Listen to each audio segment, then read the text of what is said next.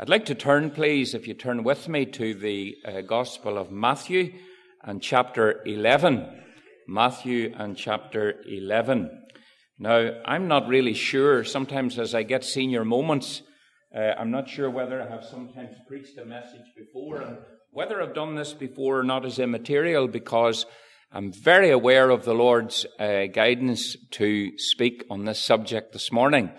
So, therefore, I'm not too worried if I actually have spoken before to you. But I'm very conscious that there is at least one person today that God really wants to speak to in the gathering. I'm sure there are others, but I know that there's one person that God has his finger to point at and something he wants to communicate to you. And it's a very wonderful thing when God speaks to us and when God puts his hand on our life. It's a very precious thing, and we ought to appreciate it, and we ought to always grab and lay hold of what God says into our hearts as his children. So we're going to read, it's a familiar passage of Scripture, but we don't want familiarity to take away the potency and power of the words of our Lord Jesus. So we're going to turn to Matthew chapter 11, and we're going to just break in at the verse 28. Matthew chapter 11 and the verse 28. Jesus is speaking, and he says, "Come unto me, all ye that labour and are heavy laden, and I will give you rest. Take my yoke upon you and learn of me, for I am meek and lowly in heart, and you shall find rest unto your soul. For my yoke is easy, and my burden is light." Amen. And we know God will bless the public reading of his word. Let's unite in prayer for a moment. Our Heavenly Father, we thank you for the word of God. We thank you, Lord, for the Holy Spirit who has come, and all over the earth the Spirit is moving. And we pray this morning that, Lord, by your Holy Spirit, you would speak to our hearts. As has been prayed, we pray that you will put a hedge around us, Lord. And as you spoke of Israel, you said, "I will put a wall," or "I will be a wall of fire around about you, and the glory in the midst." We pray for a canopy, a divine covering over us. And we pray, Lord, that the Holy Spirit will take your word and speak into our hearts, that your word would be mixed with faith, and we would be profited by it.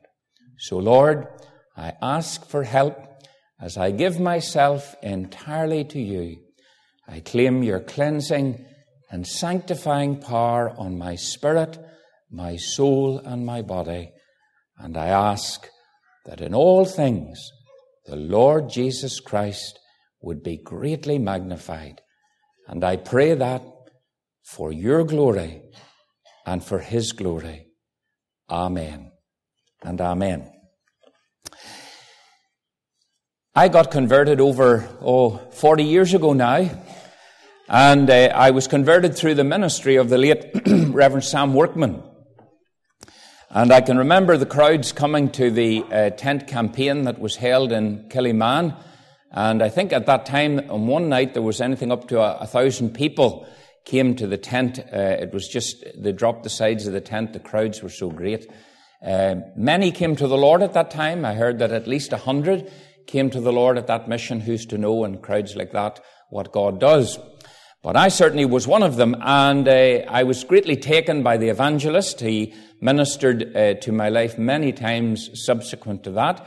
I didn't realize at the time that there were preachers who had an anointing and preachers who didn't, that there were men whose God's Spirit rested on, and when they spoke, God spoke through them, and others that spoke, and it was really just dead men's brains, something that they'd read in a book, and it kind of helped your mind a bit, but didn't speak to your heart. And I had to discover and had to learn that there's such a thing called the anointing of the Holy Spirit. And Mr. Workman had that privilege of living and preaching under the anointing of the Holy Spirit, and his ministry was very, very productive and fruitful.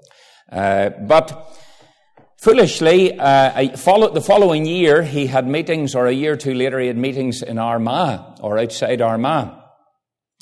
And it was to be held in a small hall, and it only held about 70 people. And I remember thinking, this is ridiculous, holding Christians' meetings in a little tiny hall that holds maybe 70. What will they do with the people that come to hear this man? So I arrived, about an hour early. Well, I sat at 7 o'clock and 7:30 and 20 to 8, and I'm thinking, am I at the right place? And then at about 10 to 8, people began to filter in, about 30 of them. And the evangelists come in. I was to discover a very valuable lesson, and that was that when it comes to the gospel, many will go to hear it. But when it comes to the deeper Christian life, well, you'll not get as many there. And that has always been the case. Christians like being told and telling sinners that they need to be saved. But when it comes to searching our hearts and our lives, then very often people are not too appreciative. And I was to learn, and that's a very valuable lesson to learn. But why I'm telling you this is that particular night, I was just a young Christian, converted, knew I was saved, but having deep internal conflicts. I didn't understand the complexity of what the Bible calls the flesh or the self-life. I knew I was saved, but boy, there were many things I was thinking and doing that were not conducive to the Christian life, and behavior and secret behavior was certainly not above board in regard to God. I would not like God to have exposed just all that was going on in my life. And so I went along to these meetings, and Mr. Workman took these 2 verses, and what he preached on was the second rest. The second rest, that's what he preached on. And the first one is very apparent in verse 28. Come unto me. Jesus is here speaking to the people, and he just says to them, come to me, all that labor and are heavy laden, and I will give you rest. It's the first rest spoken of. And you know, as sinners, we are burdened down, and some people feel it and some don't. And perhaps you're here this morning, you're not yet a Christian, you've never come to Christ in your life, and you maybe don't even feel the need to come. In fact, you could be very much in the category of saying, I don't even want to be here today. And you wouldn't be the first to say that, and you'll not be the last.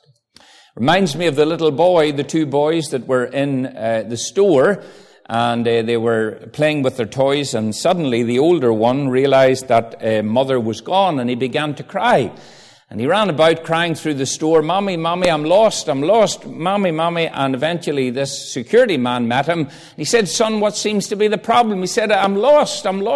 Mommy has wandered off, I'm lost.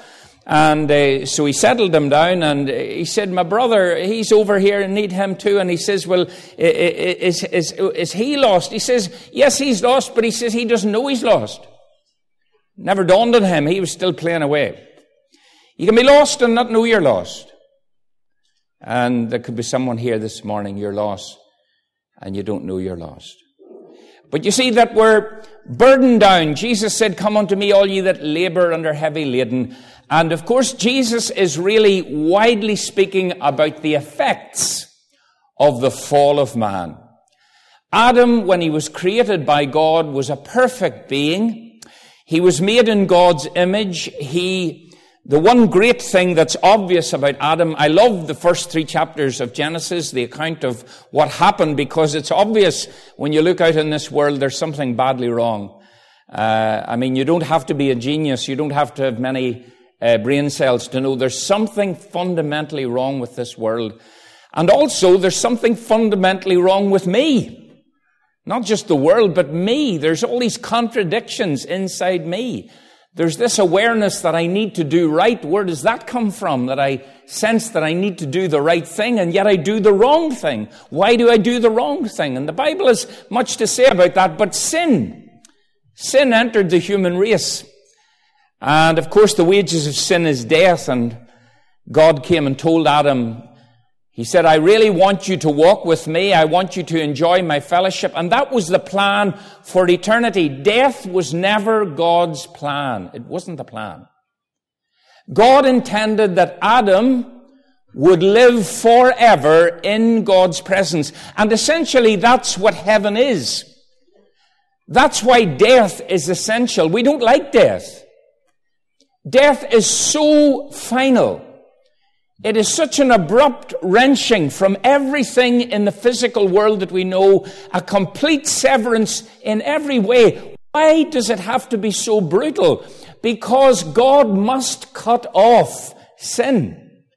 God must cut off the impact of Satan and sin and darkness. And so, for that to be effective, the sword must come, and we're divided until the time of the resurrection, when ultimate salvation, our soul goes directly to God at death, but ultimately we're completely redeemed when our bodies are then raised from the grave. Hopefully they go to the grave, but whenever they go to the grave, they'll be resurrected. Something of that body, the DNA in that body, will be resurrected, and we will return, and we will have a glorified body, a body that won't sin, a body that will have no fear, a body that will never have the traumas of life that happen in our life or in others. That just won't happen. That was God's intention. Now the Bible says God is not willing that any should perish, but that all should come to repentance. God wills all men to be saved. I want to tell you today, God wants you to be saved.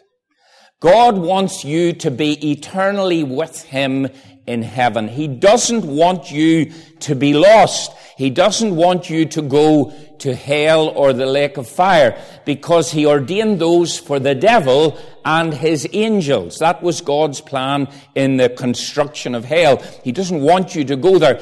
But you see, although God wills all men to be saved, God, and I speak reverently because I don't have full comprehension of God, but I'm speaking in a language we can understand, God made this great decision for you and I, and it was to give us this liberty, this freedom. It's like I said to my children, especially when they were younger, I want you to keep your room tidy. That's my will. I will that the rooms are tidy. Okay? But then I make this decision to give them freedom. And I say, I'm giving you freedom now. Well, whenever you go up to the room, have you any idea what's going to be there? Some cases it might be tidy. One daughter in particular, son, they're better now. You give them freedom. You will the room to be tidy, but the room's not tidy. And so it is, God wills you to be saved, but He has given you this amazing freedom. It's called choice. He gave it to Adam. It's a risk. It's a risk God took with man. It's a risk that in His wisdom He's prepared to carry through so that you'll not be in heaven against your will. God will have nobody in heaven who didn't want to be there. He'll not have anybody who didn't want Him in their life. God will facilitate the choices. That is an amazing gift from God. Choice.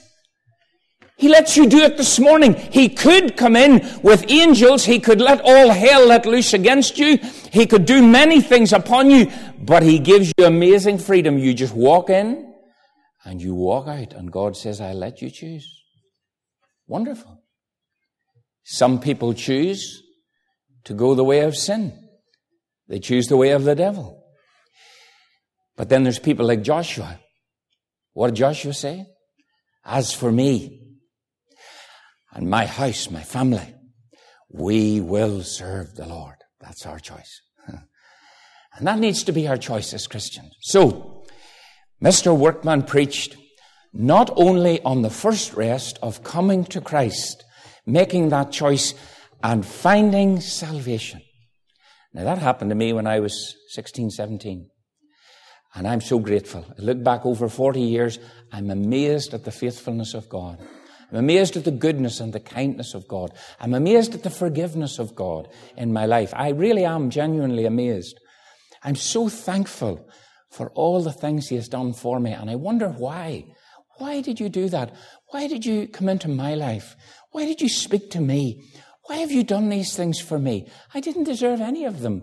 But he has just been so good. Because God is good. God is good, my friend. He's a good Father. So here we have, come unto me, all ye that labour and are heavy laden. Have you come to him? Have you come to him? You say, well, Alan, I would love to come to him, but I had a lady with me recently. She came and she had been a Christian when she was younger, and she said, and when I was speaking to her in my study, she says, Christians haven't behaved very well. And she talked about her mum and her dad and her family. And she started to tell me about churches and what they'd done on her and what Christians had done. And I just listened and absorbed all this. And I don't know what she was expecting me to say, but I said, I agree with you. I agree. I said, they are gossips. I says, they can be cruel. I says, that sometimes they do dreadful things. They say terrible things. I said, yes. I don't know whether she was expecting that. She says, I have no idea where I could go. What church? I says, I agree. I agree.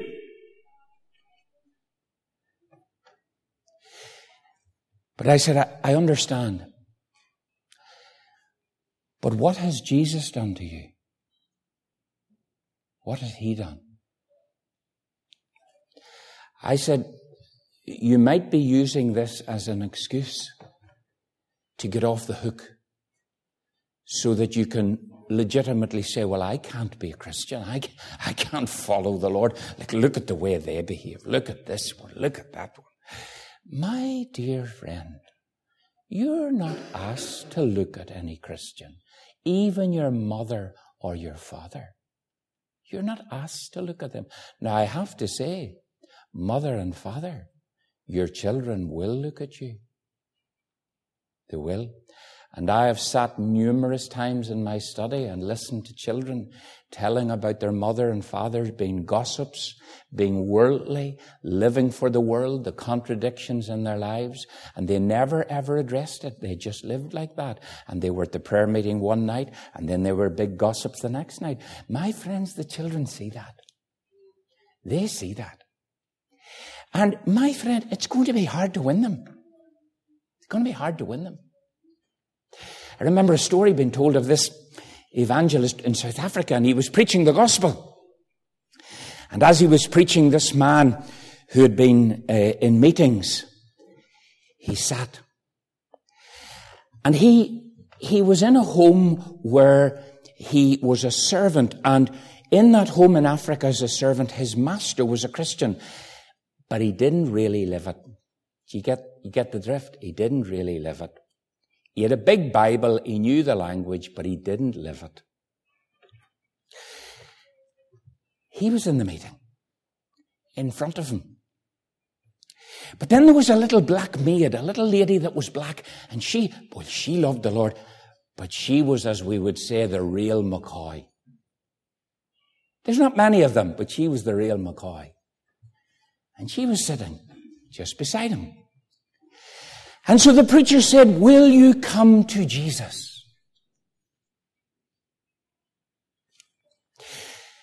And his boss turned round and looked at him and said, will you come to my Jesus? And the fella looked and he thought, no. No, I wouldn't come to your Jesus. No. And the little black lady, she leaned over and she said, will you come to my Jesus? Oh, he said, yes. I'll come to your Jesus. My friend, what Jesus are you carrying? To the people in work, to the people out there that are dying, and you are the signpost. The story is told of a lighthouse. And the lighthouse was shining, and a storm came, and the glass was broke. And the lighthouse keeper, instead of being diligent to replace the glass, he went and he bought a piece of wood and he stuck it in. No panic. Get it done.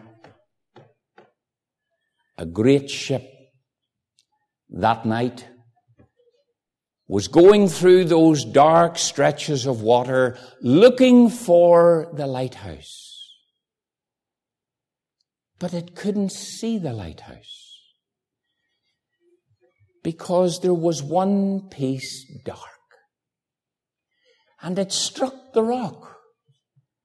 And the ship and the people were lost because there was one part dark. And my dear Christian friend, if there's one part dark, then people around you will strike the rock. It needs to be light everywhere, everywhere, that the light can get out and that we can be good reflectors of the Lord Jesus to a world that is dying. Oh, Jesus said, "Come unto me, all ye that labor and are heavy laden, and I will give you rest." But then Mr. Workman preached on the second rest. I had never heard it before. You see, what I was told was that now I had been converted and I was going to kind of like a brethren assembly. Good people, don't get me wrong, I'm not here. Good people. They were very kind to me. Most of them now are with the Lord, and I loved them very much. And they were kind to me. And I was told that if I was baptized, which you do need to be baptized, by the way, if you were baptized and then you come into fellowship, then read your Bible, say your prayers, and, And I was doing that. I was doing all I was told to do, and I did it as rigorously as I could, and I was involved in open airs, but there were these issues inside, not resolved. Could it be that there's someone here this morning? Now, you might be this morning doing very well spiritually, and you say, "Alan, I'm enjoying the Lord, and I'm living in the fullness of the Holy Spirit, and I'm doing..." Well, listen, hallelujah. That's great. I probably am not here to speak to you today. I'm here to speak to people who can identify with what I'm talking about, and that is, you have been diligent, you have done all that you were told to do by the clergy, by the denomination, whatever emphasis it placed on your life, you have done those things to the best of your ability, but you say, "Alan, it's not working too well." To be absolutely frank and honest with you, I'm trying my best, but it's not working too well. And I don't think that I'm really much of a reflector of the Lord at the moment. And if that's where you are, then I want you to hold yourself into the belt down, and I'm going to speak to you and try and help you this morning. Because that's exactly where I was in those meetings. And Mr. Workman began to give me hope, because he began to tell me from the Word of God that there was a second rest. A second rest. Now, when I was a young Christian at that stage, I was probably coming to the latter end of the great conventions that were held in this province. There were great conventions being held by different groups and organizations, and they were called, I suppose, the Deeper Christian Life or Holiness Conventions, whatever. Now, they're gone now. They're gone. This message now is largely relegated to the past. And one of the reasons that it's relegated is because the church is so sick. One of the other reasons it's relegated is because many people have settled for spiritual apathy and death. Many don't know how to go forward with God. They just don't know. And they have done all that their church has told them, and some are settling for it. Some are internally, twisted about it. And, it's tragic. So there's been a real decline because, as I said, I was in the early years, I was in Faith Mission. I remember 30 years ago, different preachers came way back at that time, and they preached very clearly on the need for an encounter with God after conversion, being filled with the Holy Spirit, being baptized with the Holy Spirit. This second rest. Old W.P. Nicholson, the revival preacher in Ulster in the 1920s, well, he took the view that he called it the second blessing. Well, that's not too scriptural to use those terminologies, and anybody that was against anything beyond conversion, boy, they took really, the fight against second blessing. They didn't like that terminology. Well, I think the words of a great preacher is, I don't care what you call it, just get it. I like that. I don't care what you call it, just get it. And the church needs something. The church of Jesus Christ needs something, my dear friend, and it's more than more technology. It's more than more money. It's more than bigger buildings. We need something fundamental. Fundamental. At the very core and root of our being, we need something that only God can give us, that only God can impart to us, to make us the people that God intends us to be. And so I want to briefly speak about that second rest. You see, friends, Jesus said, take unto me, or take my yoke upon you and learn of me. Now here's the image. In Old Testament times, there was a yoke. The yoke was just like a big bar of wood with two hooks like this here in it. And what happened was you had a senior oxen. The oxen was used to pulling the plough, but you needed two. And the plough would pull down the middle, and the man would come behind, and so you had the two oxen. And this was the yoke that connected the both. Okay? Now, the way it was that the senior oxen, who was older, he was well used to ploughing. So he knew the way. He had been well taught by the one who was leading, or the man behind who was, giving him guidance. And he knew how to run the plough and keep the furrow straight. But then they would bring in a new ox. And that's what Jesus is speaking of here. The new ox come in. And the new ox had to be tied in with the ox that already was doing the work. And, it was problems. The young ox would pull, and it wasn't nice getting your neck caught in this thing. Jesus said, now that you have come to me, now that you're my child, I'm inviting you again. I'm coming to you again. He said, come unto me. Well, you say, I have come. 20 years ago, 30, 40 years ago, when I was 5, I came. That's wonderful. But have you responded to his second invitation? Take my yoke upon you. Now, I was brought up on the farm, and we used to use what was called a crush. For those of you who are not familiar with farming, the crush was a metal device that you'd put the animal into, and you'd catch its head. And any farmer knows that most times an animal didn't like that. And I used to have the job of pulling the cord. I was told that it was pretty simple. That was why I was given it. And you pulled the cord, and when the animal put his head through, you pull the cord and the head's caught. And then the boy would go bonkers. You were allowed to be away with the cord, away out of the way. Didn't like it. Didn't like it. The animal preferred to be out in the field, running free, round the hedges and, enjoying himself. Jesus said, this is what happens to you when you get converted. He said, God has a plan for your life. He said, I'm in the furrow. I'm in the yoke. I'm carrying the yoke, and the furrow's coming. That's the word of God. That's the will of God for your life. But here's the problem. Jesus said, you're running around the field. You're running around the field. You're enjoying yourself, but the problem is you think that you're free, but you're not free. You think you're doing well, but you're not doing well. Jesus said, I give you your first rest. I have a second rest for you. I would love you to have it. But you're going to have to volunteer to come into this crush, to come into this yoke. He said, I'm inviting you. Do you want to come? Now, as I've said, Christians' meetings don't get the crowds. People that want to go all out for God, to really know God, to walk with God. Think of Noel Grant, that lovely little hymn, and no doubt he learned it from experience. The price is high, severe the test for those who would enjoy God's best. Surrender all and take the road with those who will go through with God. How true. How true. So Jesus is inviting us into this restricted area. We don't like that. Jesus is saying you have to stop running the field and come in alongside me. So friends, without the yoke, what's the problem?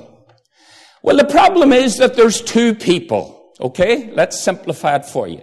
There's two people. Let me use the verse. You can look it up in your leisure. Galatians 2:20. We've preached on this before. One of the most wonderful verses, in my opinion, in the Bible. The Apostle Paul is relating his own testimony.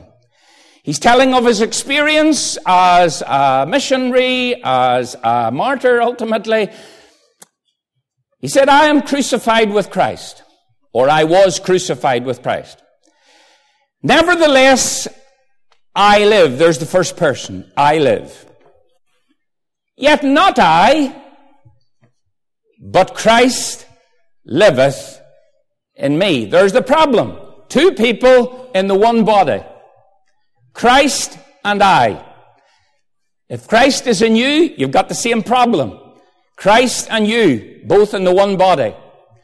Both pulling to get control, even though you're a Christian. And if you're truly a Christian, you'll understand what I mean when you talk about wanting your own way. God says, do it this way. You say, no, I want to do it this way. And so you're aware of that battle. I wasn't long converted until I discovered that there were desires and things coming into my life and heart, and I did things I shouldn't have done. And I got down, I'm sure some of you can identify, and I got down my knees. I said, oh God, I'll never do that again. I'll never fail you again. Did you ever make those foolish promises to God? Did you ever do that? Lord, I'll stand up for you. And then a day or two passes and a week and you're back there again. Lord, what I'll do for you. And you really meant it.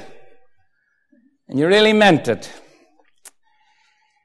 You see, what was happening was you had two people ruling the one body, Christ and you.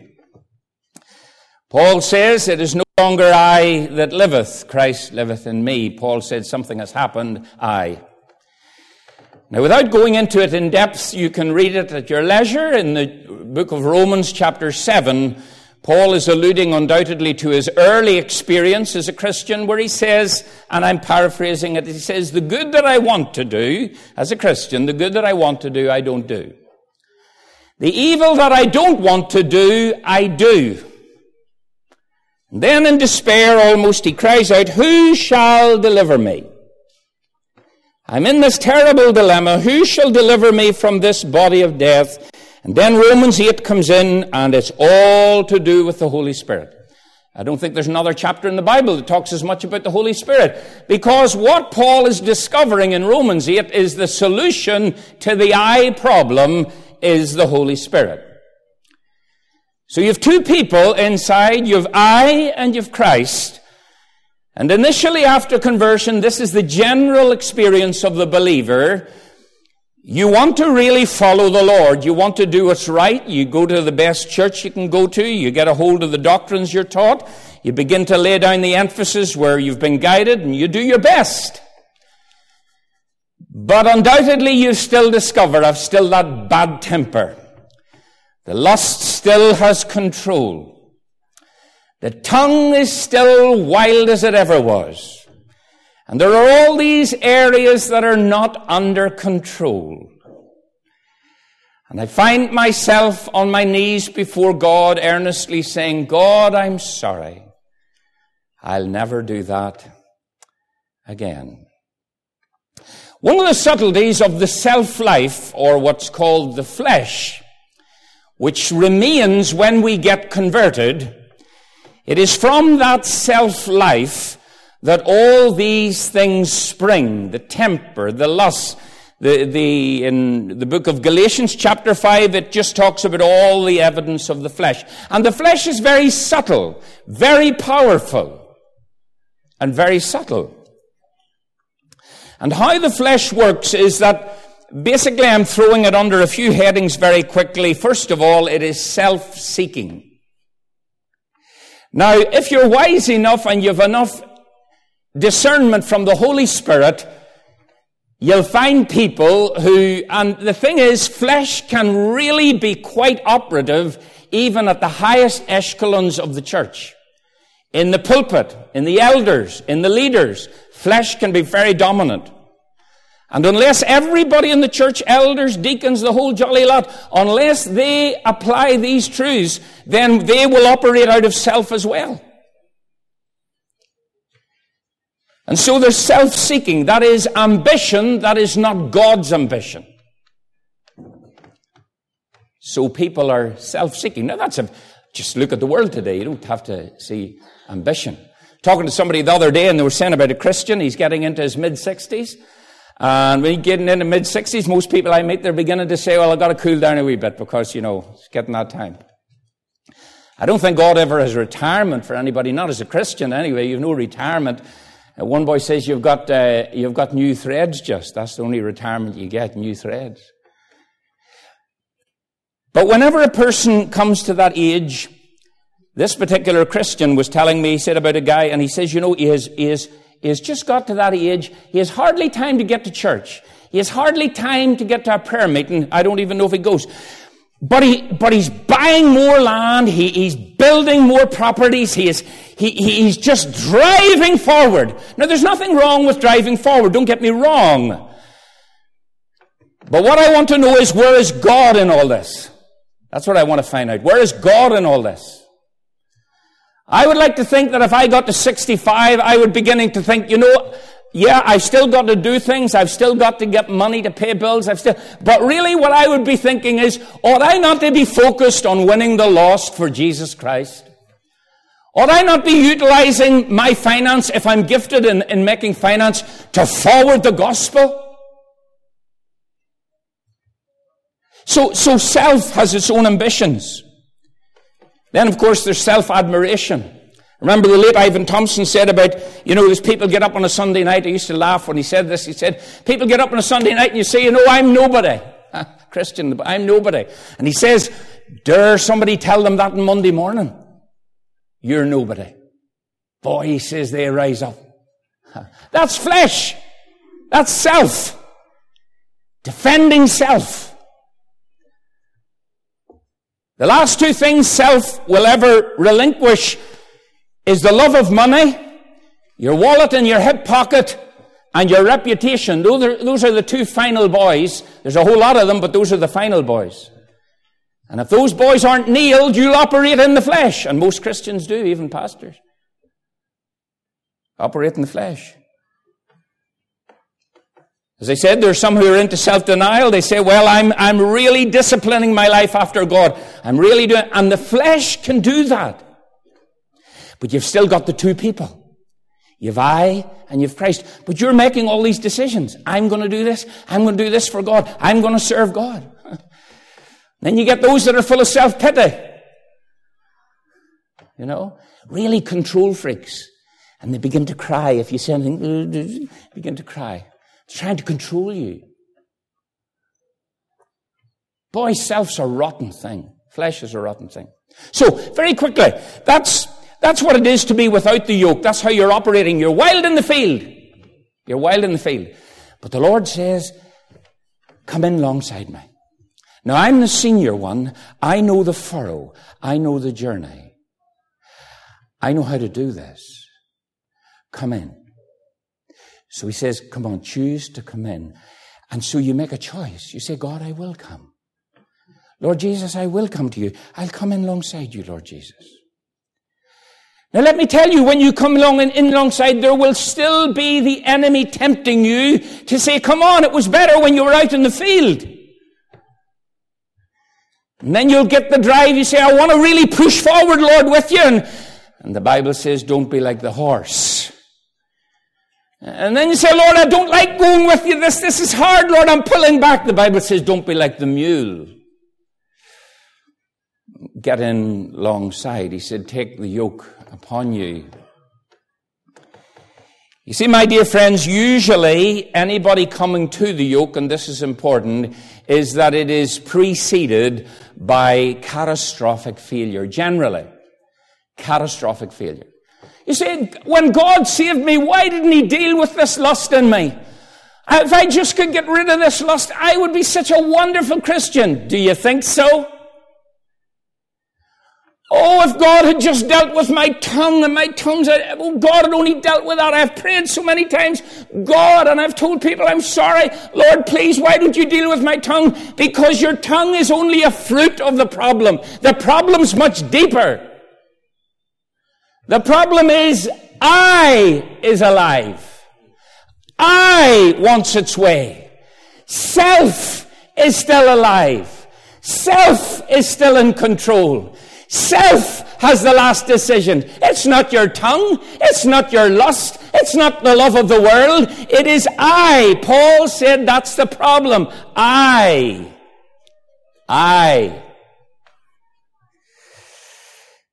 This is why Christianity is so radical.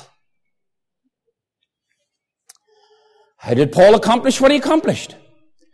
How did he become the amazing man he did come? How do many others do it? How do they do it? Because they come to an experience of God in their personal lives through the things that God permits to happen in their life. They come to a place where they recognize I is a disaster.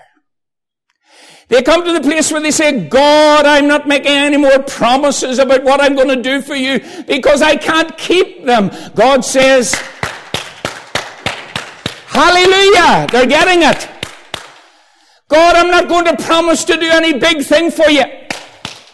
Round of applause. Get the angels round them. Give them a round of applause. They're getting it. Lord, I'm a failure. Hallelujah, you're getting it. Now you have to really get it. Lord, I'm not trusting myself anymore. That's the way it needs to go. I don't know where you are on the journey. I don't know. Some are further on than others. Lord, I'm sick of this. I'm sick of myself. I'm sick of all the promises I've made. I'm sick of getting down and saying I'll not do this. And I've tried going to the prayer meetings more. And I've said I'll be diligent at this and diligent at that. And I've done what the elders told me. And I've been baptized. And you've done it all. And Lord, this is where I am. And God said, yes, because man can't solve this. The problem's I. Oh, God, what am I to do?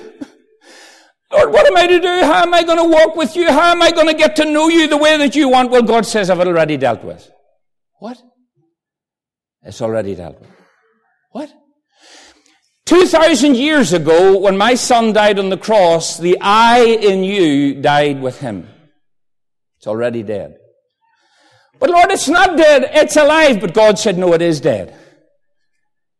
It is dead. God says, I have dealt with I.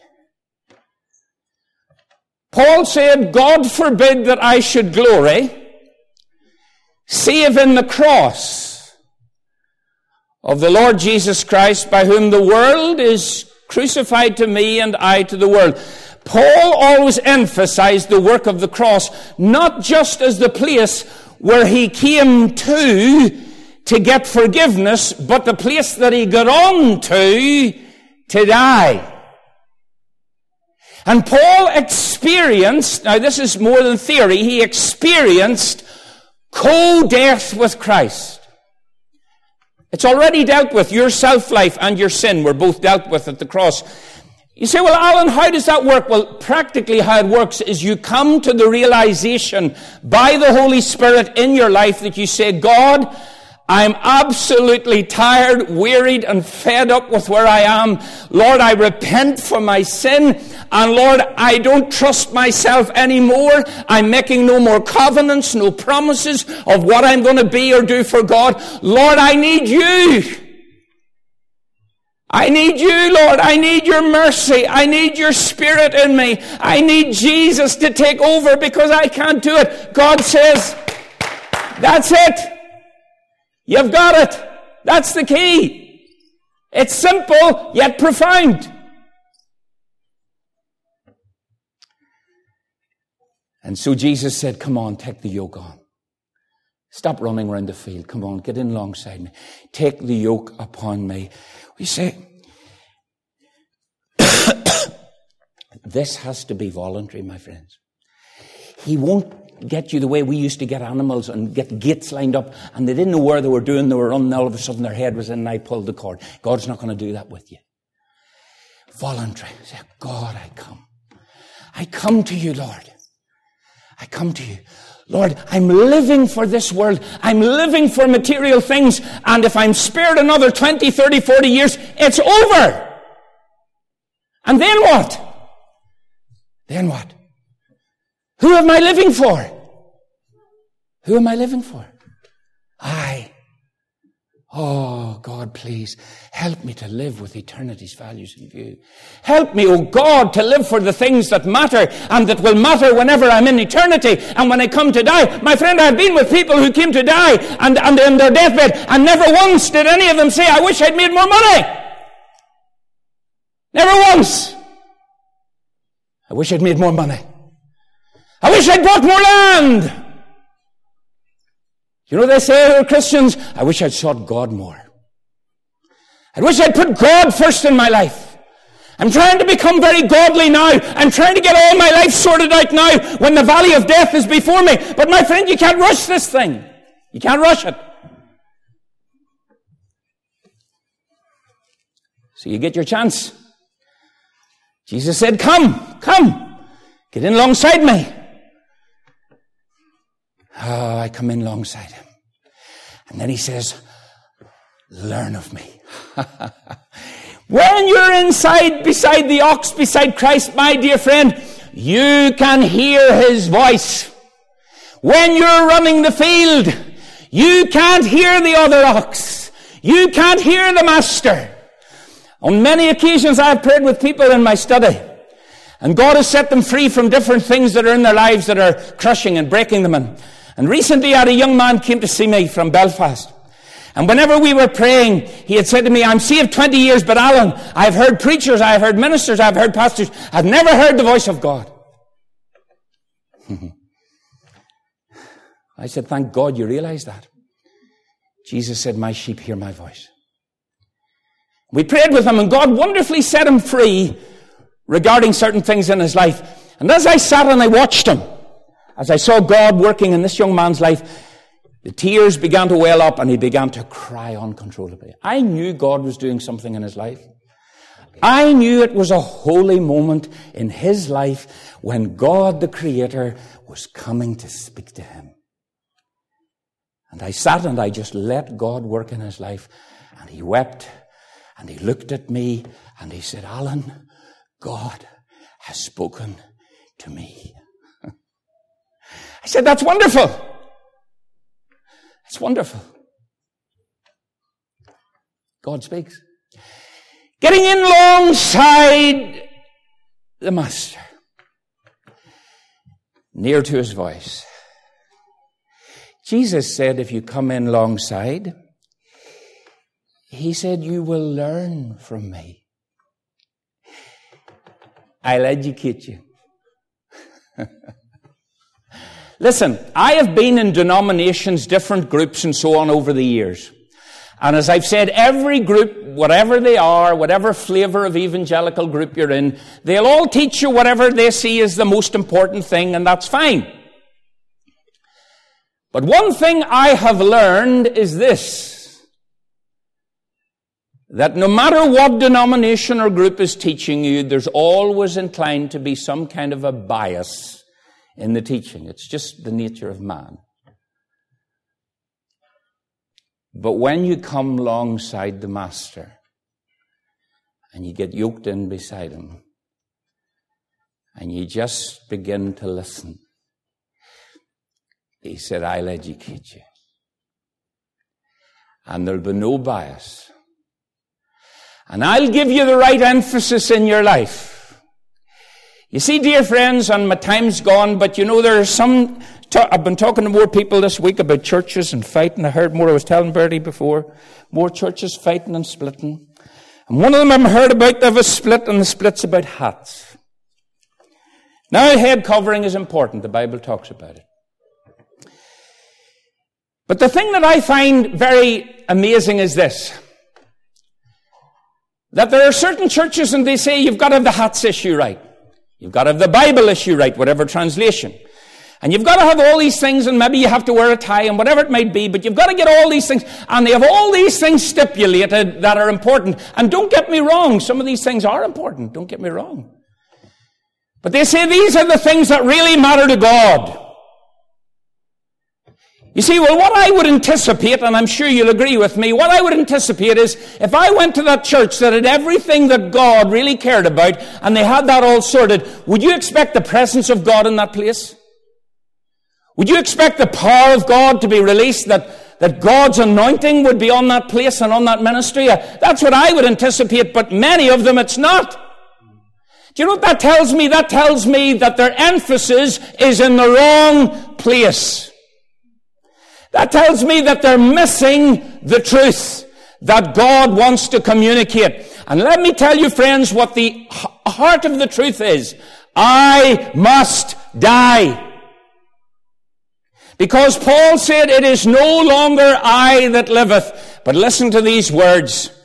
Christ lives in me. Wow. Christ lives in me. He said, I am not alive anymore. Yeah, I've still got an intellect. I'm still called Paul, but the old Paul's gone, nailed to the cross, he said. And he said, as I abide and as I stay closed in beside Christ, as I come in alongside him, and he puts his arm around me, he said, Alan, or whoever you are, he said, listen, my yoke is easy. Oh, my friend, the Christian life and the life of the Christian is hard. There are burdens, there are weights, there are anxieties, there are cares, and they are so burdening that you actually are down. You're burdened down with them. You have yokes of heaviness on you. Jesus said, if you come alongside me, he said, I'll educate you. You can learn of me. And then he said, if you keep walking with me, he said, you will find rest. Rest in the storm. Rest in all the burdens, because the senior ox takes the weight of the plow. The work is still being done, my friend. The plow is still being pulled, but you're not taking the weight anymore because you've transferred it. You've got in alongside and you said, God, I don't know what to do. I'm a bit of a mess, Lord. I have no trust in myself, but I'm abandoning all to you, Lord, that you would come and take complete control of every part of my personality, that you would fill me, Lord, with your presence, that, Lord, I identify with my death in Romans 6:6, that I was crucified with Christ, and it's no longer I that liveth, but Christ. And as you, my friend, yield and trust, then the miracle begins to happen. Then the life of Christ begins to come through. Then the mind of Christ begins to become active in your mind, and Christ's thoughts begin to take over your thoughts. For some people, it's almost like a second conversion. For others, it is a gradual realization that God is doing something wonderful in me. God is changing my heart. God is changing my desires. God is bringing me into the realm of eternity and the things that are eternal, and He's moving me away from the temporal. He's drawing me away from the things that don't really matter and ultimately will be burned up with the fire of God's judgment. My friend, that's what happens. That's what happens. That's why I remember the late Leonard Ravenhill said, whenever the Apostle Paul died, Ravenhill said, in humor, that the devil and all the demons went on holidays for 24 hours. They needed a break. They needed a break. This guy has harassed us. This guy has ransacked our kingdom. This guy has went into the darkest places in Asia, where the devil held sway, where his seat was, where his kingdom was, and he has wrenched people out and formed churches where people are seeking God and living in the power of the Holy Spirit and praying and knowing God, and the light is shining out over the earth. Yes, my friends. Had Paul not died to himself, no such churches would ever have been there. He would simply have been a great communicator, a very clever man who was in the local church. But he wasn't, because he died. I invite you to die. I invite you this morning to embrace death. And when you do, the other side is resurrection power. He'll teach you. He'll be with you. And he says, you will find rest to your soul. My friend, I commend to you this second rest. Let's bow in prayer.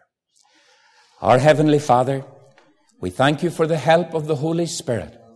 We pray now, Lord, by your Spirit, that you would carry the truths, Lord, that have been conveyed into the hearts of men and women and young people. I pray for those today, Lord, who you have wanted to speak to. And I ask that, Lord, you will use this word today to bring them to a place of liberty, freedom, and fullness in the Holy Spirit. In Jesus' name, amen.